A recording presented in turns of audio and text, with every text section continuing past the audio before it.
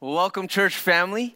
We have been in this prayer and fasting as a church called Pray for 21, where for 21 days we are praying for this year, 2021. Right, with how 2020 went and how 2021 started, we just knew that we had to hit the ground praying. We just really need to come before the Lord on our knees and pray. And one of the things we did as a staff, since we started the fast, we decided to collect all the names of the people we knew in our church family who have been diagnosed with COVID. And we have a list of these names so that we can pray for them, so that we can check in with them to see how they're doing. And I was looking at that list this past week as we've prayed for many of these names. And I looked at the list and the updates. And just about everyone on that list, about 25 people or so, have either fully recovered, which is mostly the case. And then there are some who are improving and are on their way there. But I look at that and I truly believe that God is hearing our prayers. Some people will say, well, that's a matter of time and that's a matter of quarantine. I say, no, with all my heart, by faith, I believe God is hearing our prayers because we've been fasting and praying. One of the men on that list, his name is Michael Gibbs, and he said I could share this with you. He was one who was tested positive for COVID, and he and his wife, Kathleen, came to our prayer meeting. We were having these prayer meetings after every service, which, by the way, after this service, we're going to have it again. We invite you all to come. But he was there, and we've been praying for him. When I reached out to them to see how they were doing, they responded by emailing. They said, thank God we are all good now. Thank God we are all good. And Michael said, we sincerely believe it is because of prayers. But when Michael replied back to my email, he said to me, but what I want to know is, how are you doing? I've been wondering how you are and how is your hearing? And he's saying with all the election stuff and the COVID stuff and pandemic stuff, he says it's easy to trivialize what you're going through. How's your hearing? And I have to admit, I feel like my hearing is like nothing compared to what so many other people are suffering and going through. But what amazes me is that 3 years after the accident happened, that people are still asking me almost on a weekly basis, how is my hearing? People are still reminding me that they're praying for my hearing. Now, if you're fairly new to the church in the past year or two, you might have not heard the story, but in 2018, I was surfing with a friend, a buddy of mine in Huntington Beach. And on one of the last waves when I was surfing, I went over the falls and I wiped out, which never happens. Trust me, never happens to me. But that day was a freak accident. I wipe out. And then whenever I'm underwater, I'm always aware that I could get hit with the surfboard. So I covered my head because I never want to get hit with, especially the fins of the surfboard. And when I was underwater, I felt like the board had passed over, so I thought I was in the clear. I come up, and sure enough, the water was so turbulent, the surfboard had shot back at me, and the nose, the tip of the surfboard, went straight into my ear. And all of a sudden, everything was spinning, like so fast it was spinning. And then it sounded like everything was muffled as if I were under the water. The thing is, my head was above the water. And I tried to wait for the spinning to stop, but it just would not stop. And it turned out that I had ruptured my eardrum, and it had thrown me off. My equilibrium was off, and that's why I was so dizzy. And to make a long story short, after many doctor visits and audiology tests, the conclusion that was told to me was, your hearing will probably never be what it was. And that ringing that you hear, which I still hear even as I speak to you now, will probably not go away. And then one of the doctors told me, unless God wants to do a miracle. Unless God wants to do a miracle. Well, nothing's happened. And my question is, why is it that we can pray for a guy like Michael Gibbs, that his COVID would be healed, that he would recover, and God should answer that prayer? Praise God he does. That he should answer that prayer to heal Michael. But people have been praying for my hearing. Michael's been praying for my hearing. I've been praying for my own hearing. Yet God doesn't deliver. At least he hasn't yet. And maybe you've been praying through this prayer and fast that we've been doing. Maybe you've been praying for someone by name for their healing. Or maybe you're praying for something in your own life and God has not delivered. And when he doesn't answer prayers, it can feel so deflated and so defeated. Well, we're in a series, and I hope this encourages you, but we're in a series right now called Undefeated. And today I want to call this message When God Doesn't Deliver. And I pray that by the end of this message, you will be thoroughly encouraged. And in this message, what I want to do is I want to share with you two kinds of people, at least two kinds of people whom God may not answer. Let's pray, and then I want to show you those two kinds of people. Would you guys join me in prayer? Father God, we come before you in prayer. God, we have already experienced just 2 weeks into this fast how powerful prayer is. God, I pray that you would keep on moving. As we fast and we pray before you, I pray that you would show us who you are. And so I pray right now that as we come before your word, Lord, in every room, maybe in the car, wherever people are at right now, as we listen to your word, I pray that your Holy Spirit would do something powerful within us. God, that you would show us the relevance, the timeliness, the power of your word in our lives and in the lives around us, God. Change us by your truth. So I pray that right now you would keep us from distractions. Lord, that we would just really tune in to what you may be saying to us. And Lord, change our lives. Change our lives for the better. So we give you this time and we pray in Jesus' name. Amen. Amen.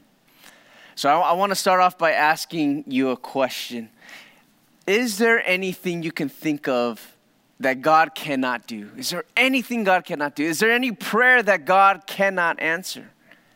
And I thought about it this week, and I've come to the conclusion, I think there is. I think there is something that I found that God cannot do. See, I was reading the scriptures in Mark chapter 6, and in Mark chapter 6, Jesus is in Nazareth, and when he is there, something very intriguing happens. Here's what I found. In Mark chapter 6, verse 5, it says this.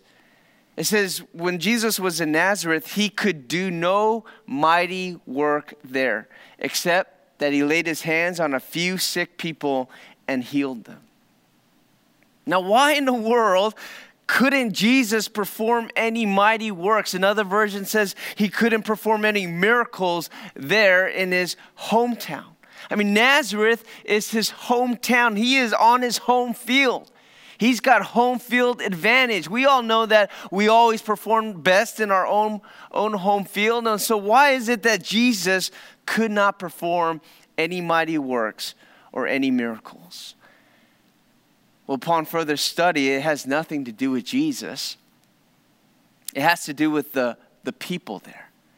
It has to do with the people there who grew up with Jesus. Because let me show you the context. Look what the people there in Nazareth were saying about Jesus. I'll take you back to verse 3. Mark chapter 3 through 5, it says this. They're saying of Jesus, is not this the carpenter, the son of Mary, and brother of James and Joseph and Judas and Simon? And are not his sisters here with us? And they took offense at him. Jesus said to them, a prophet is not without honor, except in his hometown and among his relatives and in his own household.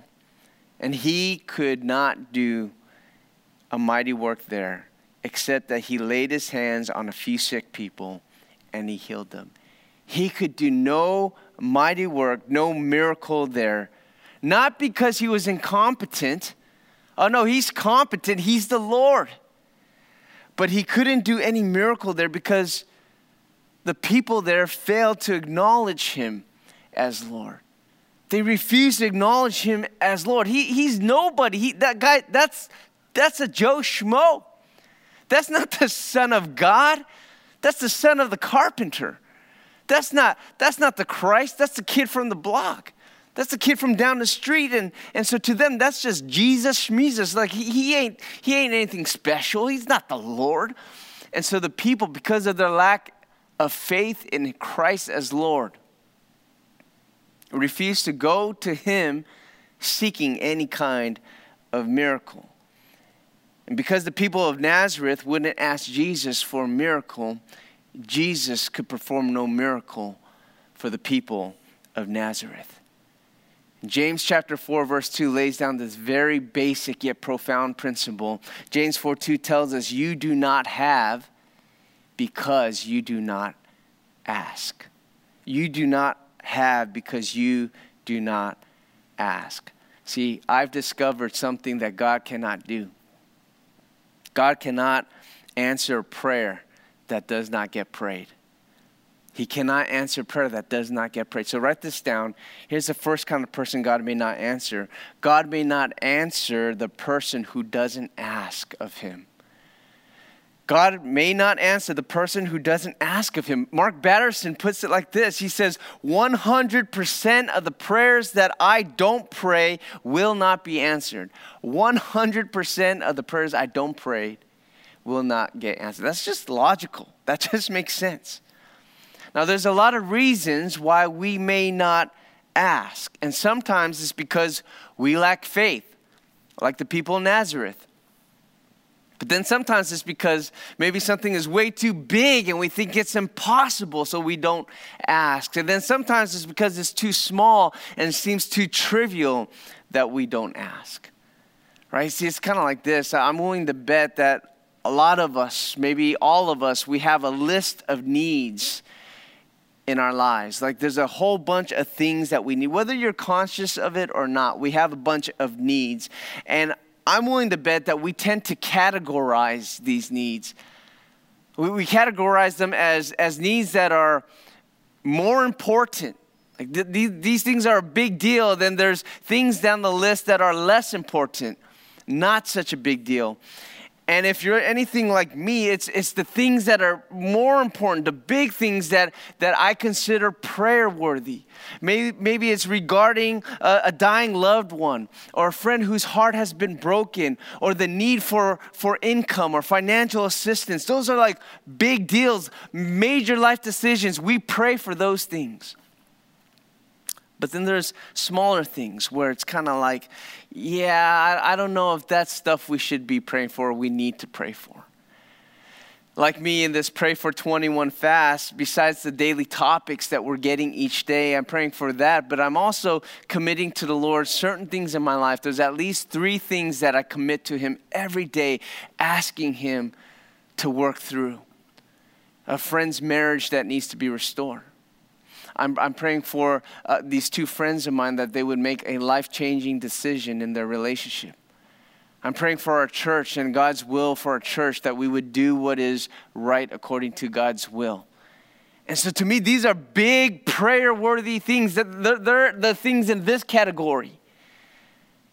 But then there are things where I'm learning to pray for through this fast. Like, for example, this week, there's another need on my list that just doesn't seem that important, but it's almost embarrassing for me to share. But there's this need I have where I couldn't fix the gears on my mountain bike.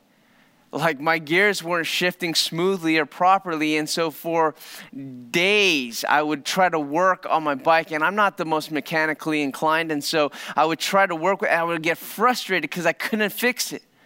And so I would have to walk away. I'm frustrated, I'm flustered. And then I would come back the next day. I would try the same thing, try it again, and I couldn't fix it. In fact, every time I came back, it's almost like I would make it worse. And over 12 days, I kept trying to come back to my bike, trying to fix the gears. And it came to a point where I messed it up so bad, it wouldn't even shift anymore. Not only would it not shift smoothly, it wouldn't even shift anymore. And if anything I've gained from this Pray for 21 fast, I think what it's done for me is it's encouraged me and it's trained me to start praying for everything. Just to pray for everything. Maybe it's because for me, I don't know what you're fasting, but I'm fasting lunch every day and I get so hungry throughout the day that I'm being reminded to pray often. So I'm praying for all these things that are important, but after I pray for those things, it's like, what else do I have to pray for? I'm hungry. What else can I pray for? So I'm praying for all these things and I'm learning to bring everything to God in prayer. And so this past Monday, I started praying. I don't know why I didn't do this earlier, but I said, God, would you help me fix my mountain bike? Like, God, would you just help me fix the gears and get this working properly? And I tell you the truth, the next day, my bike started working and shifting smoothly, perfectly, like butter. Not out of nowhere. It's not like all of a sudden it started. I got some help, but here's the thing. Until I came to the Lord saying, God, would you help me? Did it start working again? I don't know why I didn't just bring it to him earlier. See, I believe God cares about all things in your life. Why? Because he cares for you. And so cast your cares upon him because he cares for you. And so here's the takeaway. Here's the takeaway. Write this down somewhere. Write this word down. Ask. That's the takeaway. Ask. Be bold in the big things and in the small things. In all things, ask boldly of the Lord. Why? Because he cares for you. So cast it all upon him. Let me give you a scripture to attach to that takeaway. Matthew chapter 6, verse 7 and 8, Jesus says it just plain and clear. He says this, ask, and it will be given to you. Seek, and you will find. Knock, and it will be open to you. For everyone who asks receives, and the one who seeks finds, and the one who knocks, it will be open. And so take it from Jesus, just ask. So that's the first kind of person whom the Lord may not answer, the one who does not ask. And so the takeaway is to ask. But here's the second thing. Write this down. Here's another person God may not answer. God may not answer the person who loves him. God may not answer the person who loves him. And that's not a typo. Let me explain. And I want to be careful when I say this, because what I'm not saying that it's as if you love him, God won't answer you because you love him. That's not what I'm saying. But what I am saying is that you can love God genuinely. You can love God with all your heart and with all your soul and with all your mind and with all your strength. And yet that does not guarantee that God will always answer according to your ask. Doesn't guarantee that God will deliver according to what you've asked for. See, the truth is your love for God, as real as that may be, your love for God doesn't determine if God will answer your prayer. Rather, it's God's love for you that determines if God will answer your prayer or if he doesn't answer your prayer. But it's God's love that determines how he chooses to respond to your prayer. And sometimes God's love for you is going to be so deep. It's always deep, but sometimes it's God's love for you that he chooses not to deliver according to what you ask for. You know, my mom loves me. I know she does. Throughout my life, there's evidence that she loves me. She's never held back her generosity toward me. Remember, I was in high school, and every time I would go to the mall with my friends, I'd ask for some money so I can buy some clothes, and she never held back. She always gave according to what I asked. When I was in high school, I wanted blonde bangs. That was the cool thing, and she thought it was completely ugly, but she didn't hold back. She let me have my blonde bangs. When I was able to drive and I wanted a car, she didn't hold back. She let me get my car. And so my mom loved me, and she always gave me whatever it was that I asked for. You could call that spoiled. I call it love. She really never said no to anything. But then I wanted a motorcycle. And I wanted to get my motorcycle license, and I wanted to ride a motorcycle. And she said, absolutely not. She said, no way. And it was like the first time my mom really said no, and I've never seen her put her foot down as heavy as she did when it came to me wanting a motorcycle. Why did she say no? Was it because I didn't love her enough? No, it's because she loved me that much. It was her love for me that caused her to make the decision and say, no, I will not honor that request. You're not getting a motorcycle. It was the first time I've seen her put her foot down. My point is this: you could love God so deeply. You could love him with all your heart, but that's not going to guarantee an answer to your prayers according to what you ask for. And yet it is God's deep love for you that God answers or doesn't answer your prayers. And the question is, when he doesn't answer, will you love him still? Will you love him still, and will you trust his will? Will you love him still, and will you trust his will? In the book of Daniel chapter 3, there's three men named Shadrach, Meshach, and Abednego. Maybe if you grew up in church, you're familiar with these names, but Shadrach, Meshach, and Abednego had a deep love for God.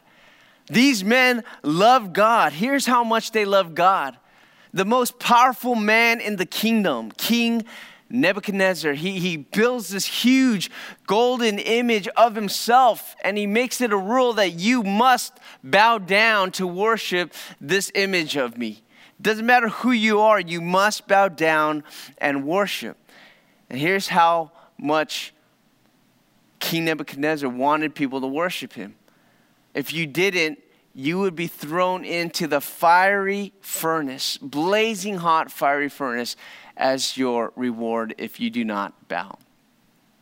Well, Shadrach, Meshach, and Abednego step up to the window, and they essentially say, we'll take 3 of those tickets, please. Those one-way tickets into the blazing fire furnace. Why? Because they refused to bow. They refused to bow to anyone other than the Lord their God. Here's what it said in Daniel chapter 3, verse 17. This is how they answered the king in the face of adversity. In verse 17, it says, if we are thrown into the blazing furnace, the God we serve is able to deliver us from it, and he will deliver us from your majesty's hand. But even if he does not, we want you to know, your majesty, that we will not serve your gods or worship the image of gold you have set up. And here's what they're saying: God is able to deliver us, and our God will deliver us. But even if he doesn't deliver us, his name is worthy to be praised, not yours and not nobody else's. And so they resolved in their hearts that they're going to love him still, and they're going to trust his will. That's exactly what happens. If you read the story in Daniel 3, they get thrown into the fire. They don't just talk, they walk the walk straight into the blazing furnace. And it is with that resolve, church, that I believe we as Christ followers ought to pray through all things. That this is how we ought to pray through our trials. This is how we should pray for healing. This is how we should pray for deliverance. This is how we should pray when there's spiritual attack. This is how we should pray when there's a diagnosis of terminal cancer. This is how we should pray when we have hearing loss. We should pray, God, we believe that you will deliver. We know you're able to deliver. But even if you don't deliver according to what we ask, we will love you still, and we will trust your will, for your name is worthy to be praised. God, we ask that you deliver, but we love you still and we trust your will. But it starts with us asking. It starts with us asking. I'm sure Shadrach, Meshach, and Abednego, I'm sure that they asked the Lord to deliver them. I'm sure if they're anything like me and you, I'm sure they were saying, God, please deliver us. Please keep us from the flames. Please protect us. Don't let us go through that. Don't let us suffer. Like in my prayers, if you were to hear me talk to God, you'll hear me ask God. And you'll hear me say, God, according to my understanding, according to my heart, this is what I ask. Heal her from her stage 4 cancer. Get him off of the ventilator. Let him breathe again on his own. God, please heal my hearing. And I'll ask, and so should you. We start by asking. We ask boldly for all things. But we end by loving him still and trusting his will. God may not necessarily deliver according to how you ask. But I promise you this, God will deliver. And it's not if he'll deliver, it's when and how he'll deliver. But he'll deliver. Back in 2015, if you were here at our church, I invited the church into this journey with me to pray for my friend's little daughter, Emily. And little Emily was only 19 months old when she was diagnosed with neuroblastoma, stage 4 neuroblastoma. It's this high-risk cancer that's incredibly hard for a child to beat. And as we joined in this journey to pray for her, and we were receiving updates along with tens of thousands of other people following her story. We would get these updates where on one update she'd be laughing and dancing, and then there'd be another update of yet another treatment of chemotherapy. Then there'd be another picture of her celebrating a birthday, eating candy. Then there'd be another update of her being isolated in a hospital, not able to even touch or see her parents for an entire week. And there would be these reports of progress and improvement sprinkled among gut-wrenching, heartbreaking, just hard to read updates of more suffering for baby Emily. And I know I'm not the only one. I know I'm not the only one among us, but man, did I ask. And I would pray, God, would you heal Emily? God, wipe out her cancer. Take away neuroblastoma. May she never have to go through another chemo treatment again. May you bring her back to her home, restore her 100%. May she never see the hospital room again. And I would ask, and I would ask, and I would ask the best way I knew how. God, this is my understanding. This is the best case scenario according to my knowledge. And I'm asking God. And then on August 7th, the Lord took Emily home to be with him forever. He took her home. And the question that I had after that was, God, why? Like, I get it. She's in a good place now. I don't question that. I get that. But why did she have to suffer so much? If you knew the number of her days, and if you knew that you were going to take her home anyway, then why that 1.5 years of suffering? Why put that little precious body through all of that? And I'm here to say, I don't know the reasons why God allows his loved ones to suffer. I don't know all the reasons. I can suggest reasons. I don't know why his loved ones should suffer through COVID or cancer. I don't know why they should suffer through mental health or emotional hurt. I don't know why they have to suffer the loss of a loved one or the loss of a job. I don't know why they have to suffer through pneumonia or neuroblastoma, through stress or through a stroke. I don't know why. But if God doesn't deliver according to what we ask, we will love him still and trust his will. And we trust that God is able to deliver in his time and in his way.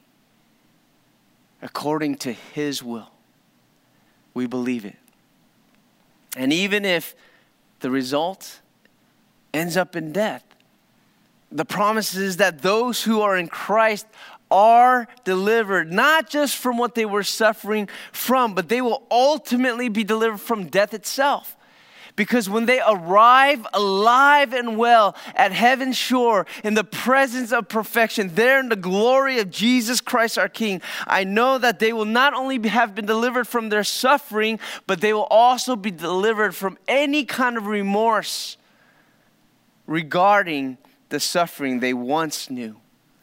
Like, I know baby Emily has been delivered from neuroblastoma. I know that in my head.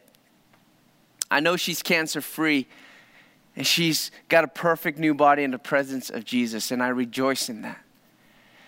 But I also know that right now, as she is there with her King, the lover of her soul, I know that she is not in heaven pounding her fist at God in protest, saying to God, why though? Why did I have to go through that, God? Why did you put me through that? Why did you show that you did not love me? I know she's not protesting right now in the presence of Jesus, because I believe she has been delivered from any regret, any remorse for her suffering. How do I know that? 2 Corinthians chapter 4, verse 17 tells me this. It says this, for this light momentary affliction, here on earth it implies, this light momentary affliction is preparing for us an eternal weight of glory beyond all comparison.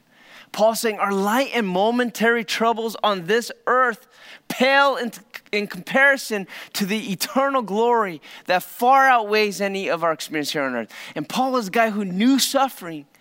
He knew what it was like to go through suffering. And he says it has nothing on the glory that awaits us. And if God's loved ones could even remember their past suffering on earth, I don't even know if they can, but if they could, it would be but a faint memory that fades away in comparison to the experience, the eternal experience that they have with Christ our King. It doesn't even compare. So years ago, my friend Mike, he scored some tickets to a Jay-Z concert, and he was so excited. He was so excited because to my friend Mike, Jay-Z, a.k.a. Hova, is the greatest rapper of all time. And if you are so holy that you don't even know who Jay-Z is, well, neither do I. But my friend was telling me about this Jay-Z guy, and he's so excited because he loves him, and he got a date, and they show up to the place early, right? They don't want to miss a single second of this Jay-Z concert. So they go early, they get their seats, and you know when you're excited, right? You're waiting in anticipation. Every minute counts, right? Every minute feels like an eternity.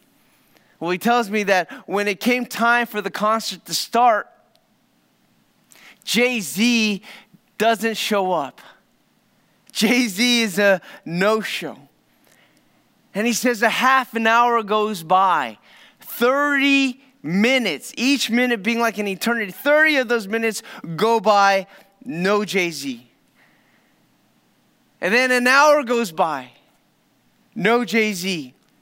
And he's anticipating, and he's just frustrated. He's impatient, and he's furious. And 2 hours into it, guess what happens? Jay-Z still doesn't show up. And he's just he's so frustrated. He said, I paid a lot of money for these tickets. Where is Jay-Z? And it came to a point where he goes to me, he goes, I was like, I hate Jay-Z. He is the worst rapper in the world. And he was so upset that he should get stood up by Jay-Z. Guess what happens at the third hour? Nothing. Except that 3 hours has just gone by. And now my friend Mike, he doesn't even know what to do. Do I leave and go home? Or do I stay? I paid a lot of money for these tickets. What if I leave it? Then he shows up. He goes, what do I do? And he's so angry over this whole situation. And then he says this to me. He says, all of a sudden, Jay-Z shows up. 3 hours later, Jay-Z shows up. The stage lit up. And then for the rest of the night, Jay-Z lit up the stage, he said. He said it was the most amazing, surreal experience. The best concert he's ever been to. Jay-Z, a.k.a. Jehovah, showed up, and he said he delivered. And here's what Mike told me. As he recalls that story, he says, it was so weird because in the time of waiting, I was suffering. I was angry. I was in agony. I was so mad.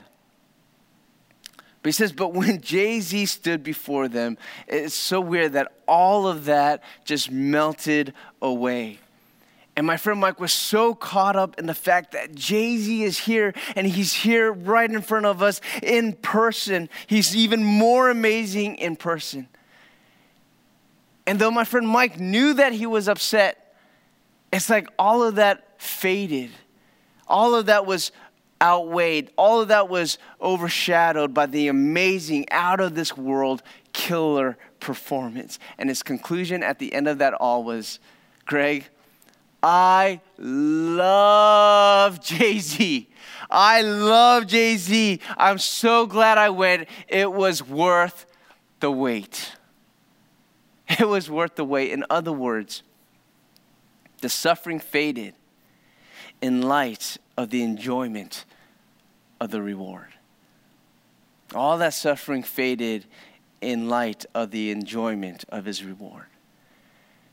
And I share that with you because, friends, if you are in Christ, I can't guarantee you that you will not suffer in this lifetime. In fact, the Bible tells us you probably will suffer. But I can guarantee you this, that God will deliver. Maybe not in the way you ask or the way you expect, but in his time and in his way. And so if you have COVID, you will be delivered. And if you have cancer, you will be delivered. And if you're going through despair, you will be delivered. And if you are sick, you will be delivered. And if you find yourself homeless, you will be delivered. It is not if, it is when, and it is how. And when the deliverance comes, whether it's this side of heaven or that side of heaven, I trust with all my heart what the word says, that your remorse will be replaced with rejoicing, that your despair will be replaced with dancing, that your sorrow will turn to celebration if you are in Christ. And so the first takeaway is ask. Ask boldly. The second takeaway is to love him still and trust his will. Well, you ask, like Shadrach, Meshach, and Abednego, be bold and ask God to deliver now. Believe that God will deliver now, that he can deliver now. But if he doesn't deliver now, in the way that you ask, love him still. And know that it's not your love for him that determines how he answers. It's his love for you that determines if God answers, how God answers, and when God answers. It is his love for you. And so we ask.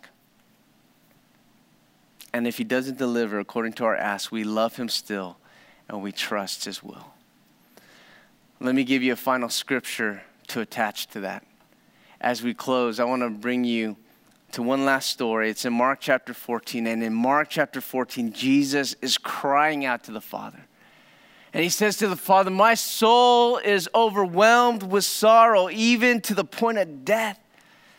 And Jesus is there in the garden and he's praying through his suffering. And I don't know what kind of suffering you've gone through, but have you ever sweat tears of blood because you were so stressed out over the fact that you're about to die, brutally murdered? And so Jesus is crying out to God.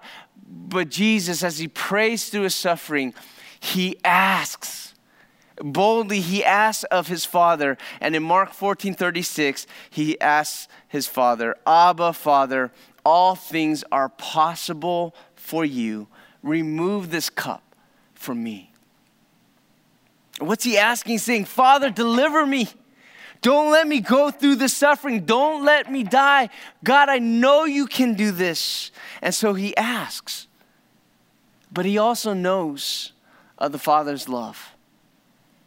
For God so loved the world that he gave his one and only Son for this very moment. He knows the Father's love. And if the Father's not going to deliver according to my ask, then it's out of his perfect love that the Father will determine how and when he should deliver. And so Jesus finished his prayer. He continued to pray, yet not what I will, but what you will. And so Jesus asked boldly, but he loved them still, and he trusted his will. And what was the result? 3 days later, not 3 hours later, but 3 days later, God showed up. Jehovah, the real Jehovah, showed up and he delivered. He delivered his son from the darkness of the grave, and he delivered the world from the grips of death. And he who believes in him shall not perish, but be delivered unto eternal life. He will show up and he will deliver. Do you trust him? Do you love him still? And will you trust his will? Well, will you bow your head with me? And I want to spend some time in prayer with you.